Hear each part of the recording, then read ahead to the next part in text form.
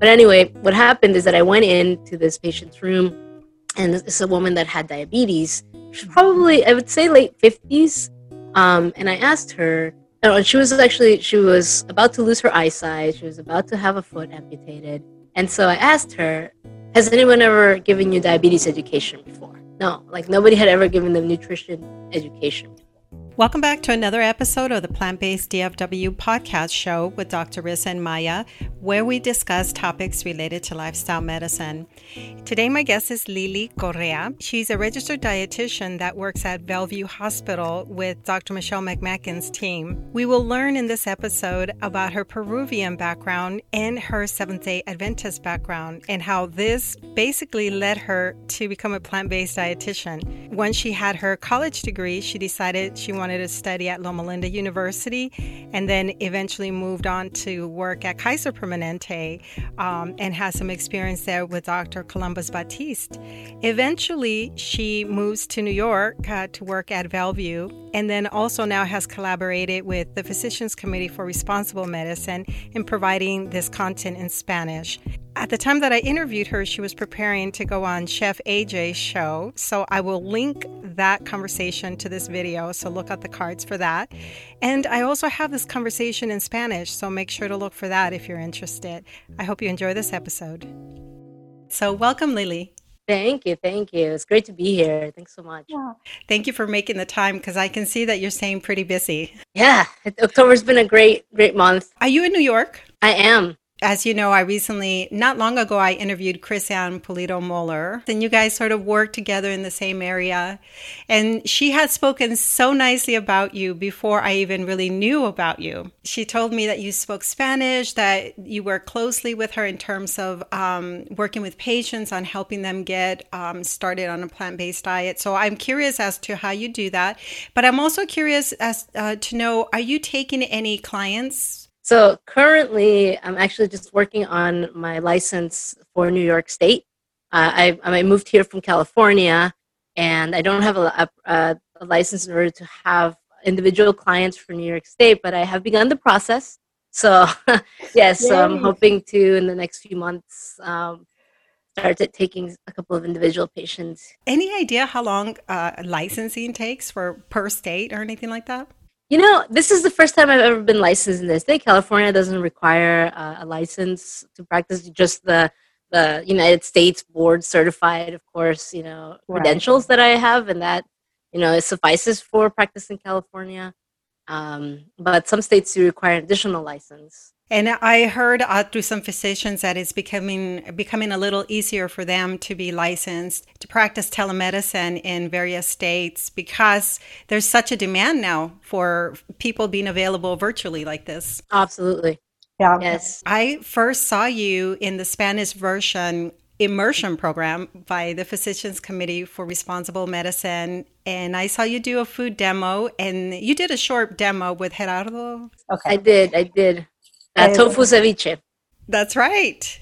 Because of PCRM, I learned about you and then saw you, of course, speaking in Spanish. And I thought, I don't know a single registered dietitian in my area that speaks Spanish. Oh, my God, you're a tremendous resource. So, well, first, tell us a little bit about yourself, Lily. You mentioned that you're from Peru. Yes. So my family is all from Peru. I was born actually here in New York in Elmhurst Hospital. Wow. It's cool. Yeah. It is. It's cool because it's in the same system as the hospital I currently work for. But I was raised in Peru, in Lima. So when I was 9 months old, my brothers and I, my family moved back to Peru, Lima. And so I was raised there till I was about 8 and then moved back to New York. So my first language is Spanish. And I always tell people that also my heart is very Peruvian, más peruano que la papa. So more Peruvian than the potato, because that's where it comes from. It's beautiful to take such pride where you come from. I heard you reference the quinoa. It's like gold. Oh, el oro de los Incas, the gold of the Incas. Yes. I have a funny story about quinoa, actually. When I was growing up, my uncle, he used to raise chickens and canaries. And the chicken feed was before quinoa was popular in the city, because that's an Andean food, right? So in Peru, we have 3 different regions. We have the jungle region with the Amazon and all that. We have the Andean region with where Machu Picchu is, right? And then we have the coastal region, which is where the city of Lima is and where I grew up.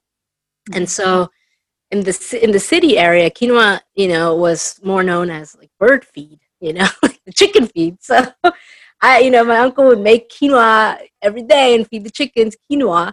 And so this is when I was growing up. And now, of course, it's like this blow up as a superfood, and it's it's just such an interesting association, because initially, for example, my family was like, "Ooh, I don't know about this quinoa," because the chickens were eating it. So yeah. I have a funny story about quinoa too. So my mother came down and I was teaching her how to, eat plant-based.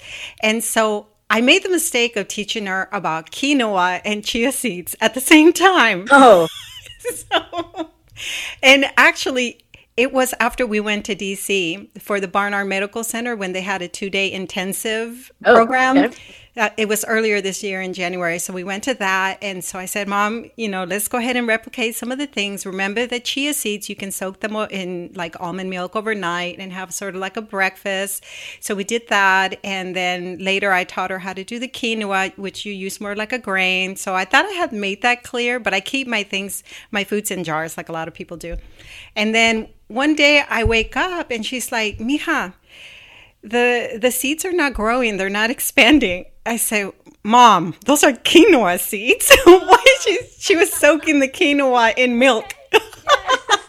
There's white chia, so yeah. Yeah. Oh, that's so funny. It is so funny. So now, having grown up in New York, then it must have been easy for you to maintain both languages. Yes. So when I first came over here, I knew the colors and the numbers in English. So not really a lot of English, but I was put into a full immersion classroom in elementary school, PS 89, I still remember.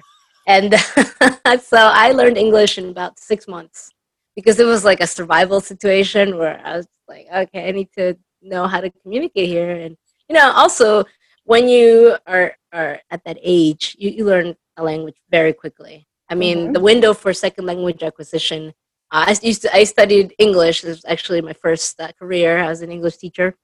And so I would study linguistics, and I know that window for second language acquisition happens around, till about the age of 12. I too came around that age, and I don't remember learning. My mom just said we were speaking. But did you at the time sort of still feel like you were embracing your Peruvian culture despite the fact that you were growing in New York? Yeah, it was really tough. Certainly a shock. I mean, Lima's a city, and so is New York, but very different.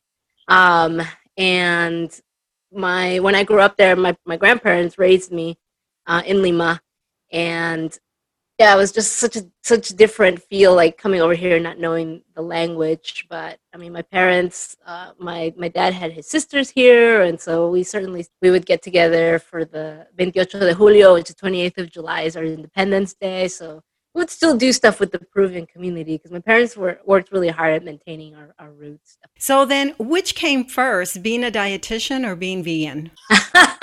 That's a great question. So I grew up Seventh-day Adventist. Actually, my grandpa was a pastor. So in Lima, I grew up, and I like to say this, I grew up in the church, literally, because we lived in the third floor. So, because so my grandfather was a pastor of our church, and for the Seventh-day Adventist religion, as you might know, it's vegetarian. The health message or the health recommendations to follow a vegetarian diet. So my grandpa did follow a vegetarian diet. The rest of us did not. So, but I grew up watching him, and I grew up hearing about the health message and knowing about it. So when I was teaching English still, I actually ended up teaching at an Adventist university in Michigan for a year. And that's where I decided to try being vegetarian. So I was vegetarian first. And it was pretty easy. I'd always wondered about it, being vegetarian, because I did go to a Seventh-day Adventist university for college. And I actually played volleyball. And I played during a time when vegetarian diets for athletic performance were looked down upon, in a way that it was like inferior. Mm-hmm. So So here I was playing volleyball and also around the basketball teams, the guys and the girls. And I would watch all these guys who grew up eating a vegetarian diet. And for me, they were just as strong, they were just as fast, and just as good as their omnivore counterparts. So, all that stuff just made me wonder, like, I'd hear all these things, but I would wonder, like, when I went to Andrews University, I landed in a group of friends who half of the group was already vegetarian, and we would hang out every weekend. So I decided if I'm ever going to try this vegetarian thing, this is the time because they got the recipes, they know how to cook, and so this is good. So that's where I decided to, give the vegetarian lifestyle a shot. And it was funny actually because there was 12 of us in the group, and one night one of us was leaving the state, and we decided to do a goodbye dinner at Chili's. And so unbeknownst to the rest of us in the group, those of us who were not plant-based yet or vegetarian yet, right, decided that we were going to give it a shot. So we all ordered the black bean burger at Chili's. And that was my first vegetarian meal out, I would say, and it was just funny because we all surprised each other, like, whoa, what are you doing? Like, everybody's ordering the black bean burger. So that night, Chili's ran out of black bean burgers, and we all decided to give vegetarianism a shot. Awesome. And then you stayed on that path, or did you kind of go back to eating some animal products? No, so after becoming vegetarian, I actually, during that year in Michigan is where I decided to enroll in Loma Linda and become a dietitian. Oh my goodness. That was the path of that whole thing, because during that year, it was crazy, because during that year, I actually, as a faculty benefit, you get a free class. So I decided to take this nutrition class, because I'd always been interested in it. And I said, okay, well, let me check this out. And I took a course, Dr. Peter Privis. I loved it. I fell in love with nutrition. Mm-hmm. And I said, this is very interesting, and so it was one of those like life realizations where I realized that, I love teaching, right? And I really enjoyed teaching English, and I really liked it a lot, but I didn't love it, Mm-hmm.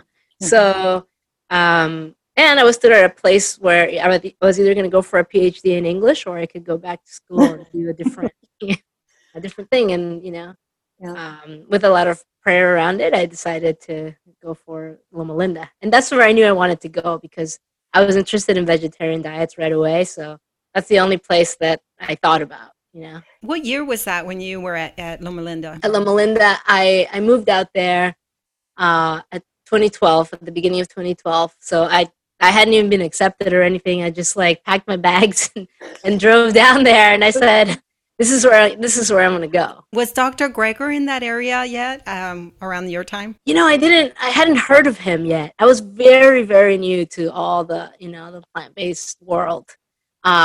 So yeah, I hadn't even heard about him. I moved out there knowing that I wanted to study nutrition. And so I did all my prereqs, during those first 6 months, and then finally got accepted into the program in June of 2012. It's amazing because it sounds like you were set up from the get-go by being a Seventh-day Adventist and then moving to Loma Linda, and you're like, I'm home. I'm back. It came back full circle, Did you attend the Seventh-day Adventist church there in the Loma Linda area? Yes.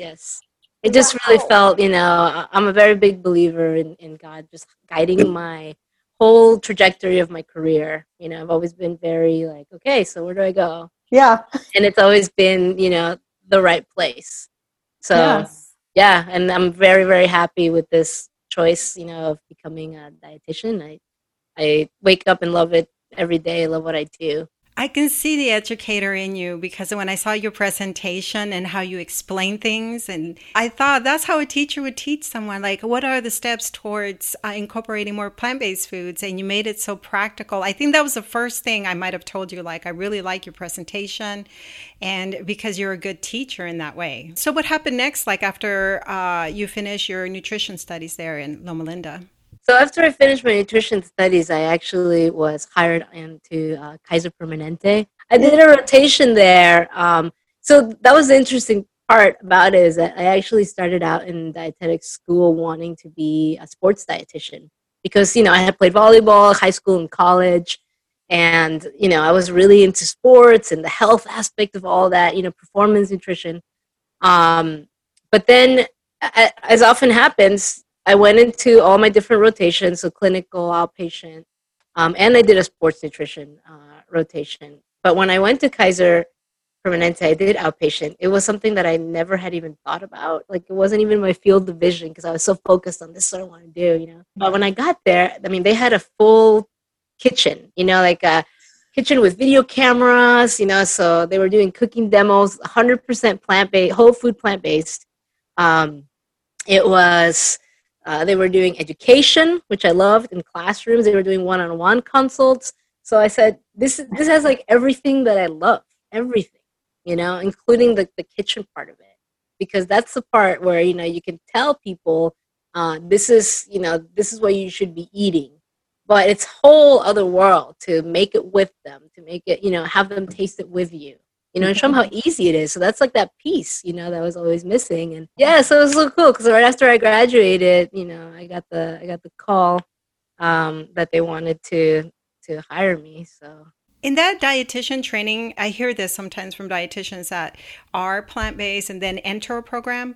Sometimes they still have to face some of the courses that kind of push meats and other things like that. But in your program, was it focused on whole foods? It's plant-centric. It's vegetarian. So there's definitely still the inclusion of dairy foods in the cafeteria foods and the teaching, and all that stuff. So are some of the other programs different from what you saw in Loma Linda then? Yeah, and one of the things that one of the times where I could tell that we had, as far as being Loma Linda students, that we had a more in-depth knowledge of vegetarian nutrition was highlighted when 3 of us went to a sports nutrition conference, and they were the professor who was teaching this course started asking it was a room full of dietitians asking us about sources for calcium. And of course the first thing that they said was dairy, and we all looked at each other and we were like, well, I mean, there's all of these other different things, and we started naming them, and it was just one of those things where you could tell in the room that there wasn't that as much of that in-depth exposure. It definitely shows that they lacked that information.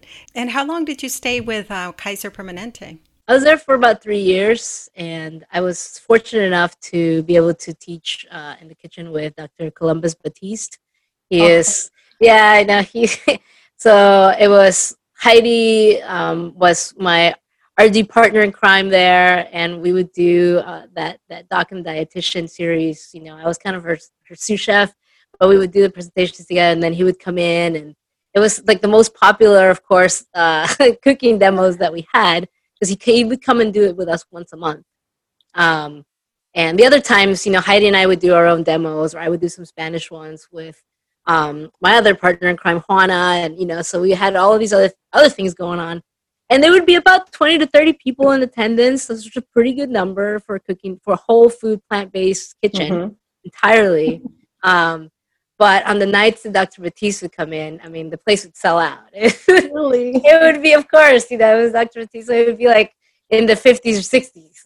How did you guys recruit the participants or the attendees for these classes, especially the ones that were Spanish speakers? Okay, so this was the best thing that happened with Juana and I, my other RD, who's also actually a graduate of Loma Linda. We created a whole Spanish curriculum to be able to do classes. And we were looking at that regresando a tus raíces theme, like going back to your roots, eating how your grandparents ate. So we, at Kaiser, we were running a lot of classes already for weight management called this Healthy Balance program. And so from there, we would be inviting patients to the cooking demos. Yeah. From there, and also we would be advertising it in our webpage, and people could bring guests as well. So if you were in the class, you could bring someone. Through these programs, did you guys gather any data to see, before and after, and make comparisons about how the diet was impacting the participants? I know they had some, research going on. I wasn't particularly part of any of that. I don't know if that's still ongoing, but I know they had at least talked about starting it, and they were running some. Yeah, especially with Dr. Batiste's crowd. Yeah. And how did you get involved with Physicians Committee for Responsible Medicine? Yeah, with Physicians Committee, there was a couple of ways. I met Natalie Hardcastle, who she's just awesome. At one of the PCRM conferences, and she's just such a great person to have in your corner. She's such a great organizer. I mean, she organized this event that I was a part of. I also came into it through my friend Shireen Shao. She's another dietitian who's very active in the California area um, around sustainable nutrition, and we met at our internship, and we she actually introduced me to the team for Universal Meals. So we both sit on the board. There's this energy around that all the time, and then we just keep going with it. When you find something that you love, that can help people, you can't help but to just continue to try to get more involved, and it's like a calling. It's so fun, and you realize, Maya, too, that it just makes such a huge difference for people, or it can, just one piece of education or information that they latch onto, or a person can latch onto. I mean, that's happened to all of us, right? Who are in this world too at some point. But I can remember a specific experience, actually, speaking about that inpatient world where I met Shireen.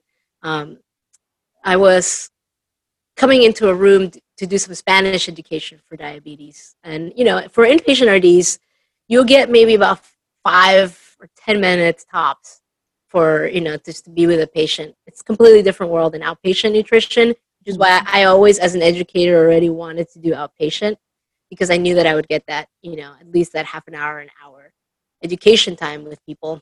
But in inpatient, you have to see a number of patients, you have to continue to keep going through the list. But anyway, what happened is that I went into this patient's room, and it's a woman that had diabetes. She's probably, I would say, late 50s. And I asked her if she was about to lose her eyesight. She was about to have a foot amputated. So, and this was, as a student, to see something like this, was very, very shocking in person. I mean, you read about it, you know what I mean? But this was probably my first exposure that I could remember, that I was like, wow, this is a person that's, the diabetes has gotten this far. And so I asked her, has anyone ever given you diabetes education before? Because that's one of the things that you ask. And she said, no, like nobody had ever given them nutrition education before.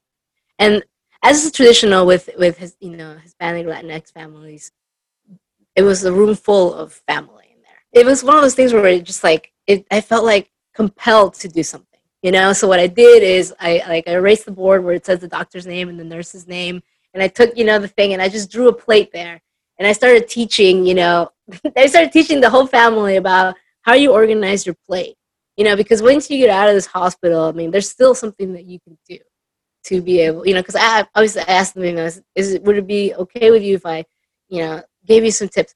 And yeah, the whole family, and they were so interested, and then they were so grateful. And then the lady started crying, because she said to me, like, why hasn't anyone talked to me about this before? Why didn't anyone talk to me about this? And I'm telling you, Maya, there's some experiences that just like the marcan, like they just like stay with you. And that for me was the one, where I said, I have to help people to not get to this point. I have to help people to really know what they can do to manage the diabetes, and now we know that they can reverse it. So that was a turning point for me, for sure. I hear stories all the time from my husband, and that's how we sort of got started with all of this, was like, let's tell the patients about this. Let's have this information. But we purchased the materials from PCRM. I mean, we are big time fans of PCRM, and we get them started on all of that. At least we try, but we have wanted to have like a dietitian work with us at the center, because my husband has his vascular center.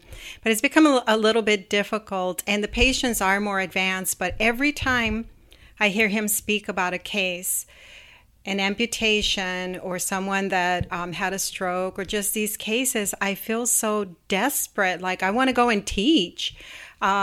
And I've tried many different ways of sharing this information with people, but I think it also is like who is speaking to them. Like, you have a very inviting personality, and I can see how people would be drawn to you and they would listen. Can you kind of explain for listeners who might not know the difference, what's the difference between a registered dietitian and a nutritionist?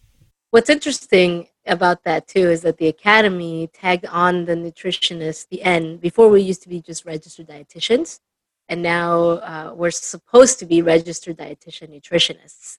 Now, because of that word nutritionist, because and let me go back and say, a lot of people will start to provide nutrition advice that aren't, let's say, board certified. So a registered dietitian has gone through the schooling in college, has a bachelor of science, has a master's degree in science or in public health, like I do. I have the MPH with a coordinated program in dietetics. And then we'll be board certified by the Commission of Dietetic Registration. And so that is what makes up a registered dietitian. That's the qualifications. With 1,500 hours of practice and all that, so it's just a lot of schooling. And a person can call themselves a nutritionist, let's say, if they've taken a certification course. So maybe something that is one of those, 6-week courses that happens. I see a lot of in Groupon, for example, or I see a lot of on Instagram say, hey, become a functional nutrition coach or something like that. So, maybe they're able to provide a general diet, for weight loss, let's say, or something that's worked for clients. And so that's one of the reasons why the Academy really wanted to tack on that end to the rest of the, so that we know that it's a licensed person who is giving this nutrition advice.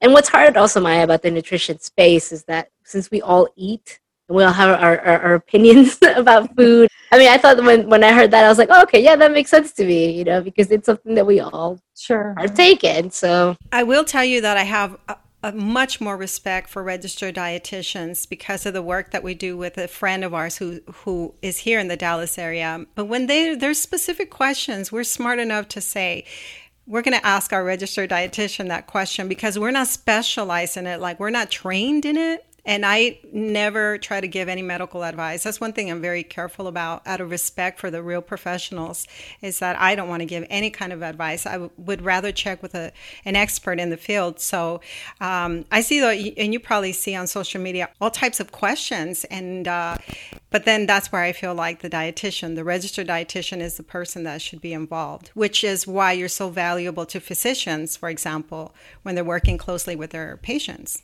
Lifestyle medicine, the 6 pillars, that's why I love practicing lifestyle medicine, because it's all at some point connected, and we all have an awesome role that we can serve in. When did you become familiar with lifestyle medicine? So with lifestyle medicine, there's definitely also some talk I've heard about it in that Loma Linda.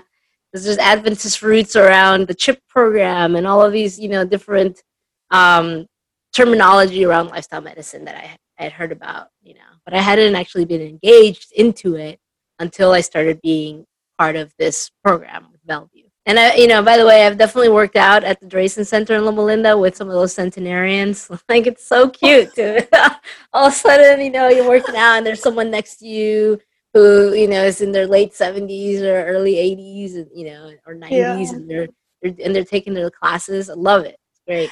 Last year I made a trip to Costa Rica, which has been one of my favorite countries to visit. And I was not very far from where the centenarians are there in Costa Rica.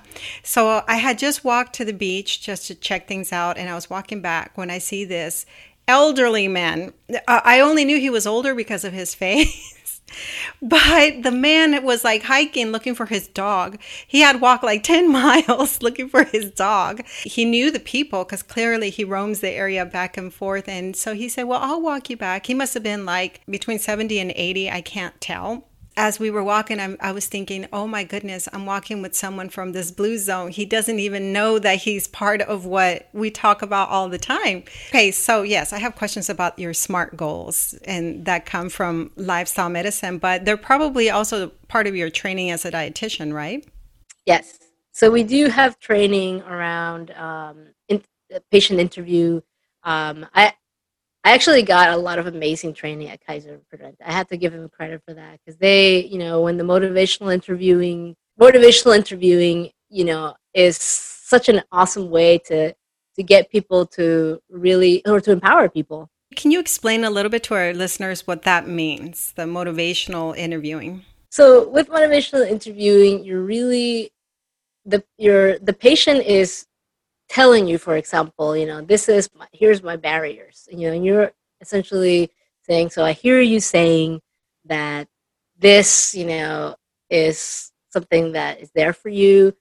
So it's kind of like you're telling them back, you're mirroring what they say. So it's because sometimes when you listen to yourself saying something, then you start to recognize, okay, maybe this isn't such a big barrier as I thought it was. And then from there, we start this exchange back and forth of, paraphrasing or summarizing or finding solutions for you, kind of extrapolating them from you, like you're coming up with them. That makes sense. Rather than them putting their entire health in your hands, it becomes sort of like this partnership that they become aware that, oh, I can play a role in it too.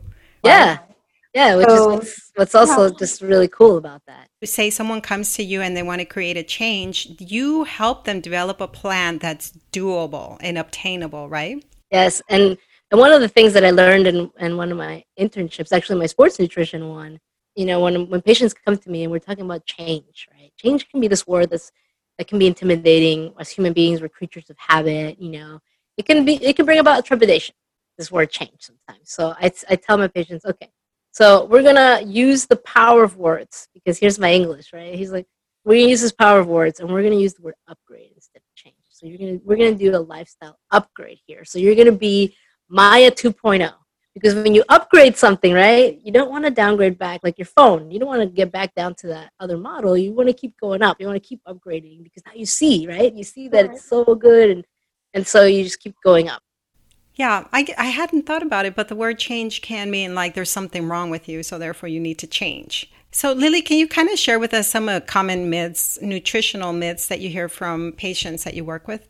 As you know, there's always the confusion around carbs, right? That's probably the biggest thing that we hear all the time is, differentiating between what is a good carb and, a bad carb, or, people staying away from carbs altogether, kind of grouping the jelly beans with the beans, because they're carb, so really those are the things that I still find myself often, even to my friends, speaking about. But I never offer advice unless people ask me. So I'm just like, okay, I don't know. But no, carbs is definitely one of the things that I hear often, that we need to cut them in order to lose weight. And specifically something like oatmeal is a myth that I've heard, that a lot of people think that they gain weight eating oatmeal. Wow. I know. It's really interesting. Yeah, so I've heard that a lot. And I've heard that a lot in the Hispanic community, actually. People coming in and telling me, but I thought like eating oatmeal makes me gain weight. Oatmeal, I always use it as my secret weapon, as you saw in my presentation. I mean, it's very inexpensive. It's almost always available. So versatile. So when you go to a hotel, back when we were traveling, and you're looking at hotels always serving oatmeal, they have a hot bar. And nowadays with instant, I mean, people are making it healthier, like versatile too. I mean, you can make savory oats, overnight oats, hot oats. I mean, sky's the limit with oats, and there's so much fiber and protein and good carbs, right? That it's just, that's why I call it the secret weapon. I feel like I always have to tell my mom that it's still okay to eat tortillas. Oh yeah, that's another one, definitely. What do you think about tortillas? So I love corn tortillas. They're less processed and have more fiber than our whole wheat tortillas. Even though, like in terms of white versus whole wheat, of course I would prefer the whole wheat. But you do have to look at the package, because a lot of times they can even come with some added ingredients that are undesirable added ingredients. Like maybe a lot of extra sodium. Now that trans fats should be phased out.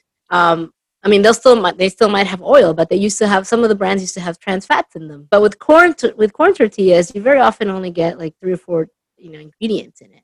And plus, they last a heck of a lot longer, because flour will go rancid, a lot quicker. So as you were learning all the different types of foods that are part of the whole food plant-based diet, did you then say, hey, we've been eating this my entire life. Like I grew up eating beans and rice and bananas and all that good stuff.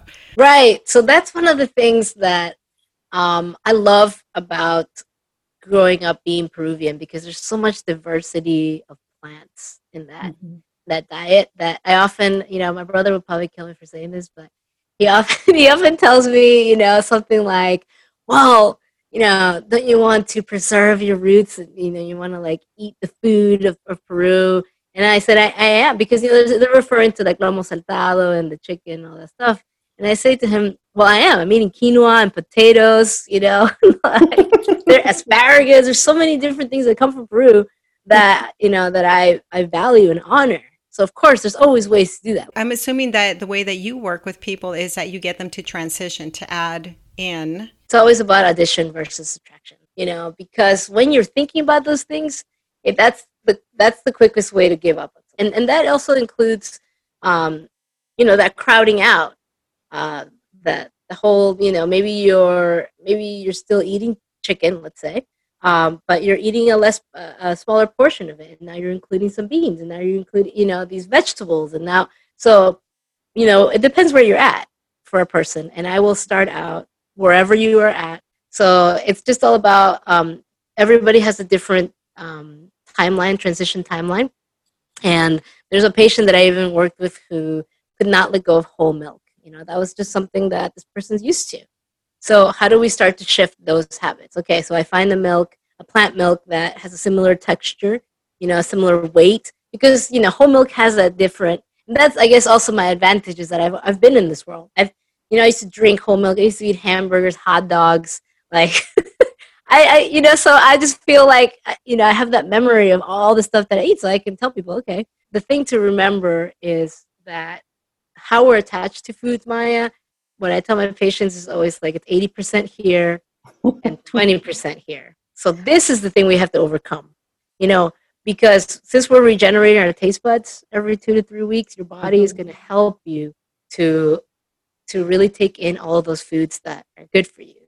So like, think about a time when you tried a food that, like years ago, you tried a food and you're like, "Oh no, this is not very good," right? But then you came back to it months later or years later, and you said, this actually is not that bad. That's happened to all of us, right? And that's evidence that that's your body working with your taste buds, just changing, turning over. So, and that's why I tell my patients, just give this a shot, and then try it again, and then reintroduce. And then, all of a sudden, like, I've had patients who can't, like, they start out not loving vegetables at all, or not wanting to have anything to do with them, to I can't eat a meal without. I even noticed that change in my own self, that I don't crave all that other stuff that I once craved. What do you see for yourself? Do you have any more of these virtual programs that you'll be part of? I'm scheduled to be on Chef AJ's show. When is that? November 1st at 11 a.m. Eastern. That's coming up. Yeah. Okay, I'll be watching, because I watch every time she goes live. Unless I'm interviewing, I'm watching Chef AJ. She's so cool. Yeah, I'm really excited to be on that next, and a little nervous, but She's so laid back, though. She makes it so, I mean, just from what I see, she just makes everybody feel so relaxed and easygoing. And you're going to do a food demo. Any idea what you're going to prepare? Definitely going to go with Peruvian theme. I talked to her about bringing in some kind of potato, dish, whether it's papa la huancaína, vegan style, or I like this sweet potato dessert that my mom used to make us when we were kids. Something that was really, like in the Peruvian roots, but easy to make, and having to do with potatoes, because she loves potatoes and sweet potatoes. So, and maybe lima beans. I know that like lima beans are one of my favorite beans, Maya, and I don't see a lot of people eating them. I will agree with you that for whatever reason, I don't eat enough lima beans. And they're so good for you. And they're just delicious, and I just grew up eating them. So I think that's what I should go with. Do you contribute to PCRM's recipes at all? I have not. You should. You should do the lima bean one. Yeah, I'm going to work with my mom, actually. So how can people learn more about you? So I am working on a website. Okay. I do have a social media. I do have an Instagram account. So that's definitely something that people can tune into. That's Lily, LILYC _RD. Is there anything else that you'd like to share with our listeners before we go? If you are thinking about trying out a plant-based diet, I am going to definitely encourage you to start one step at a time, and it's all about just including trying out a new vegetable at the farmers market. Farmers markets are so awesome, during this time of year. They're awesome, whenever they're on. But trying out a new vegetable this week, swapping out a white rice. If you go out to Thai food, for example, ask for the brown rice instead of the white rice, or make it at home. Something small, right? And start this week, and just keep the upgrades coming. Thank you so much, Lily Correa, for being on our show today. Thank you so much for having me, Maya. Great, super fun. Been listening to the Plant-Based DFW podcast show. If you like our content, please like, share, and leave a review. Our goal is to provide quality episodes to help support the community.